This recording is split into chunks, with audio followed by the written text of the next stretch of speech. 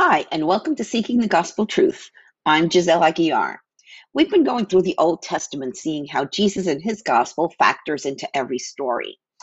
If you've missed any of them, search through the podcast or blog for the studies on the books of Genesis through Ruth. As we continue God's story, which is really our story, I am changing how we go through the bulk of the rest of the Old Testament.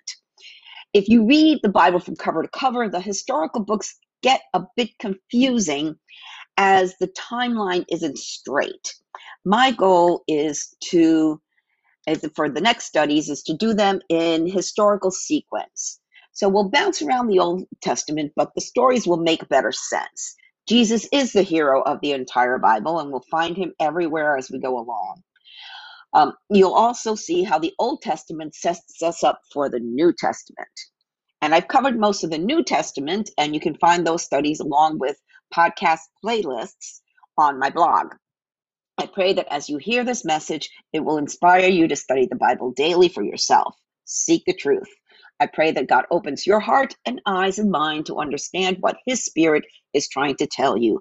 And as you become rooted in the Word, you'll also be rooted in hope, joy, and peace. Let's dig in.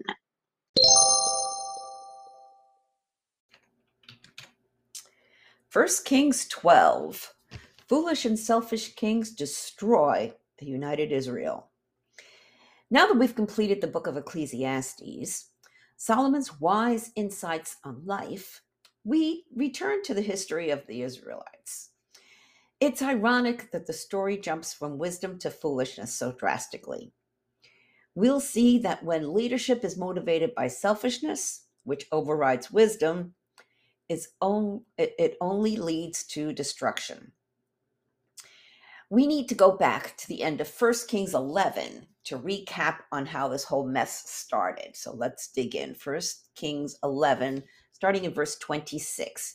Jeroboam rebels against Solomon. Another rebel leader was Jeroboam, son of Nebat, one of Solomon's own officials. He came from the town of Zereda in Ephraim, and his mother was Zeruiah, a widow. This is the story behind his rebellion. Solomon was rebuilding the supporting terraces and repairing the walls of the city of his father David. Jeroboam was a very capable young man. When Solomon saw how industrious he was, he put him in charge of the labor force from the tribes of Ephraim and Manasseh, the descendants of Joseph. One day, as Jeroboam was leaving Jerusalem, the prophet Ahiah from Shiloh met him along the way. Ahiah was wearing a new cloak. The two of them were alone in a field. Ahijah took hold of the new cloak he was wearing and tore it into 12 pieces. Very dramatic. Then he said to Jeroboam, "Take 10 of these pieces, for this is what the Lord, the God of Israel, says. I am about to tear the kingdom from the hand of Solomon, and I will give 10 of the tribes to you. But I will leave him one tribe for the sake of my servant David and for the sake of Jerusalem, which I have chosen out of all the tribes of Israel. For Solomon has abandoned me and worshipped Ashtoreth, the goddess of the Sidonians, and Chemosh, the god of Moab, and Molech, the god of the Ammonites. He has not followed my ways and done what is pleasing in my sight. He has not obeyed my decrees and regulations as David his father did. But I will not take the entire kingdom from Solomon at this time. For the sake of my servant David, the one whom I chose and who obeyed my commands and decrees, I will keep Solomon as leader for the rest of his life. But I will take the kingdom away from his son and give 10 of the tribes to you. His son will have one tribe, so that the descendants of David, my servant, will continue to reign, shining like a lamp in Jerusalem, the city I have chosen to be the place for my name. And I will place you on the throne of Israel, and you will rule over all that your heart desires. If you listen to what I tell you and follow my ways and do whatever I consider to be right, and if you obey my decrees and commands, as my servant David did, then I will always be with you. I will establish an enduring dynasty for you, as I did for David. And I will give Israel to you because of Solomon's sin. I will punish the descendants of David, though not forever." Solomon tried to kill Jeroboam, but he fled to King Shishak of Egypt and stayed there until Solomon died. Then his son Rehoboam became the next king. 1 Kings 12. Rehoboam went to Shechem, where all Israel had gathered to make him king. When Jeroboam, son of Nebat, heard of this, he returned from Egypt, for he had fled to Egypt to escape from King Solomon. The leaders of Israel summoned him, and Jeroboam and the whole assembly of Israel went to speak with Rehoboam. Your father was a hard master, they said. Lighten the harsh labor demands and heavy taxes that your father imposed on us, then we will be your loyal subjects. Rehoboam replied, give me 3 days to think this over and then come back for my answer. So the people went away. Then King Rehoboam discussed the matter with the older men who had counseled his father Solomon. What is your advice? He asked. How should I answer these people? The older counselors replied, if you are willing to be a servant to these people today and give them a favorable answer, they will always be your loyal subjects. But Rehoboam rejected the advice of the older men and instead asked the opinion of the young men who had grown up with him and were now his advisors. What is your advice? He asked them. How should I answer these people who want me to lighten the burdens imposed by my father? The young men replied, this is what you should tell those complainers who want a lighter burden.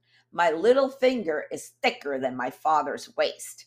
Yes, my father laid heavy burdens on you, but I'm going to make them even heavier. My father beat you with whips, but I will beat you with scorpions. 3 days later, Jeroboam and all the people returned to hear Rehoboam's decision, just as the king had ordered. But Rehoboam spoke harshly to the people, for he rejected the advice of the older counselors and followed the counsel of his younger advisors. He told the people, my father laid heavy burdens on you, but I'm going to make them even heavier. My father beat you with whips, but I will beat you with scorpions. So the king paid no attention to the people.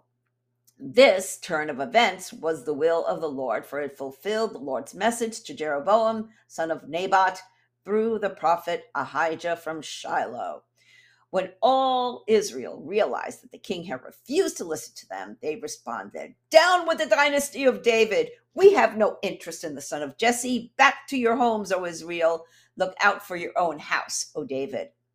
So the people of Israel returned home, but Rehoboam continued to rule over the Israelites who lived in the towns of Judah. King Rehoboam sent Adoniram, who was in charge of forced labor, to restore order, but the people of Israel stoned him to death. When this news reached King Rehoboam, he quickly jumped into his chariot and fled to Jerusalem. And to this day, the northern tribes of Israel have refused to be ruled by a descendant of David. When the people of Israel learned of Jeroboam's return from Egypt, they called an assembly and made him king over all Israel. So only the tribe of Judah remained loyal to the family of David. Shemaiah's prophecy. When Rehoboam arrived at Jerusalem, he mobilized the men of Judah and the tribe of Benjamin, 180,000 select troops to fight against the men of Israel and to restore the kingdom to himself. But God said to Shemaiah, the man of God, say to Rehoboam, son of Solomon, king of Judah, and to all the people of Judah and Benjamin, and to the rest of the people, this is what the Lord says. Do not fight against your relatives, the Israelites. Go back home, for what has happened is my doing. So they obeyed the message of the Lord and went home as the Lord had commanded. Jeroboam then built up the city of Shechem in the hill country of Ephraim, and it became his capital. Later, he went and built up the town of Peniel. Jeroboam thought to himself, unless I am careful, the kingdom will return to the dynasty of David. When these people go to Jerusalem to offer sacrifices in the temple of the Lord, they will again give their alliance to King Rehoboam of Judah. They will kill me and make him their king instead. So, on the advice of his counselors, the king made 2 gold calves. He said to the people, It is too much trouble for you to worship in Jerusalem. Look, Israel, these are the gods who brought you out of Egypt. He placed these calf idols in Bethel and in Dan at either end of his kingdom. But this became a great sin, for the people worshipped the idols, traveling as far north as Dan to worship the one there. Jeroboam also erected buildings at the pagans' shrines and ordered priests from the common people, those who were not from the priestly tribe of Levi. And Jeroboam instituted a religious festival in Bethel, held on the 15th day of the 8th month, in imitation of the annual festival of shelters in Judah. There at Bethel, he himself offered sacrifice to the calves he made and appointed priests for the pagan shrines he had made. So on the 15th day of the 8th month, the day that he himself had designated, Jeroboam offered sacrifices on the altar at Bethel. He instituted a religious festival for Israel, and he went up to the altar to burn incense. A divided Israel sins by turning to idolatry. Here we go again. They were doing so well. Solomon built a temple in Jerusalem. God was happy, and the people knew what they needed to do to keep God happy. What happened? Oh, well, it started with Solomon and his 700 wives and 300 concubines. That alone is a problem. All these women led him to worship their pagan gods and idols. Likewise, the people saw their king worshiping them, so they thought it was okay. In the end, Solomon lost his wisdom.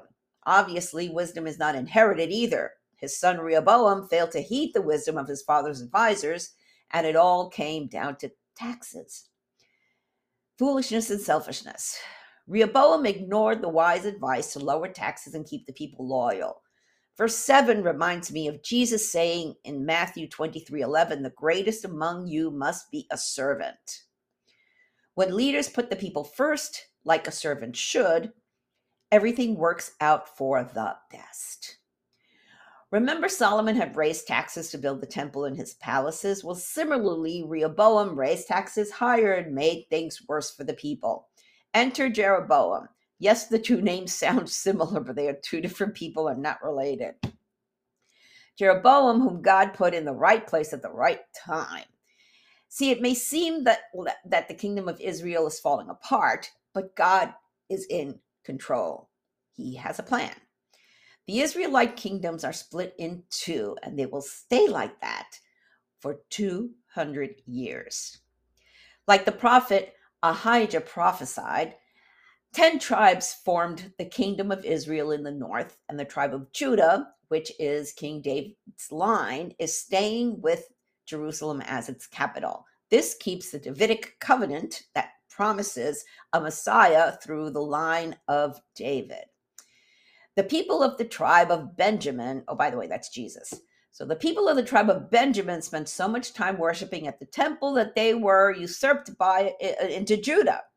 Thus, the people from Judah were called Jews. The name Jeroboam means, may the people be great. Now, that sounds familiar from We the People. Make America great again. All right. Why Shechem? As it turns out, back in Genesis 12, Abraham worshipped there. In Genesis 33, Jacob built an altar there. Finally, Joseph is buried there. So besides being the geographic center of the northern kingdom, it was as good a place as any to build a capital. Jeroboam then had a problem. Since all Hebrews were required by God to go to Jerusalem to worship at least 3 times a year, he was afraid the people would like it there and not come back. Hence, thinking like Aaron in Exodus, he built a pair of golden calves in honor of God. It's in honor of God, so it's like he had good intentions here. And placed one in Dan and another in Bethel. He also instructed the Levites and priests, the priests to hold festivals at the same time as the Hebrew one. So he created an alternative religion to control the people. Unfortunately, this broke God's second commandment, which we find in Exodus chapter 20, starting in verse 4, you must not make for yourself an idol of any kind or an image of anything in the heavens or on the earth or in the sea. You must not bow down to them or worship them, for I, the Lord your God, am a jealous God who will not tolerate your affection for any other gods. And I lay the sins of the parents upon their children, and the entire family is affected, even children in the third and fourth generations of those who reject me.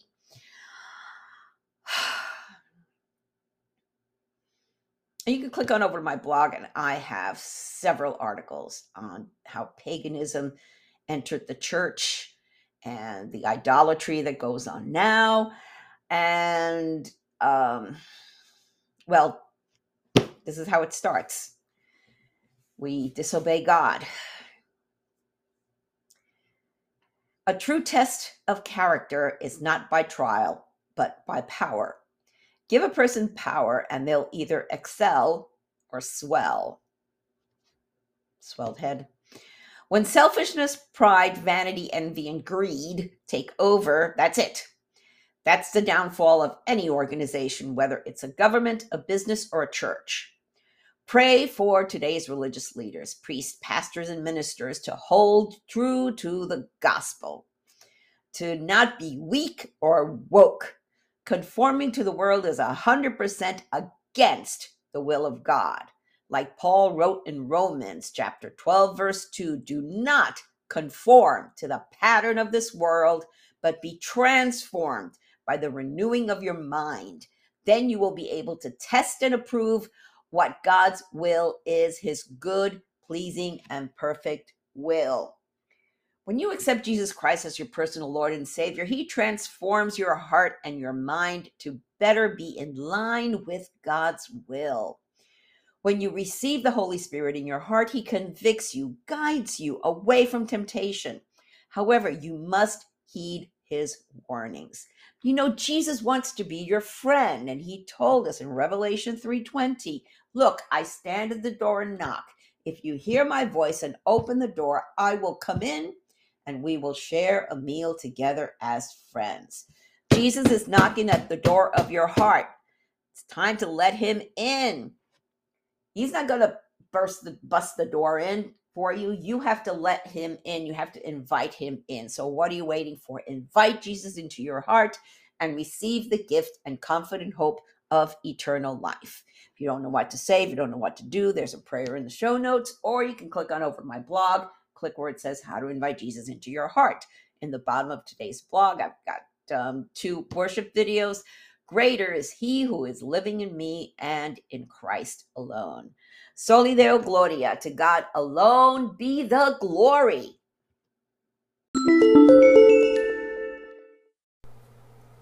Thank you for listening to this episode. I pray that the Holy Spirit, the author of Scripture, touched your heart to reveal the gospel truth that our hope of salvation is through Jesus Christ alone. If you have any comments or questions, feel free to reach out to me via my website or social media. I encourage you to read the Bible daily and seek the truth for yourself. I recommend that you download 2 free Bible study apps, the YouVersion Bible app and Through the Word. Friends, we are living in strange, crazy times, the last days, the end times. But know that things aren't falling apart, they are falling into place. Jesus said in Revelation 3:20-22, look, I stand at the door and knock. If you hear my voice and open the door, I will come in, and we will share a meal together as friends. Those who are victorious will sit with me on my throne, just as I was victorious and sat with my Father on his throne. Anyone with ears to hear must listen to the Spirit and understand what he is saying to the churches. Jesus is knocking. It's up to you to open the door. Peter told us in 2 Peter 3:9, the Lord isn't really being slow about his promise, as some people think. No, he is being patient for your sake. He does not want anyone to be destroyed or perish, but wants everyone to repent. Jesus is coming back soon. Are you ready? Repent of your sins and invite Jesus into your heart right now. If you don't know what to say, there's a prayer in the show notes and on my blog. Jesus said in Matthew 24:14, and the good news about the kingdom will be preached throughout the whole world, so that all nations will hear it, and then the end will come. Soli Deo Gloria, to God alone be the glory.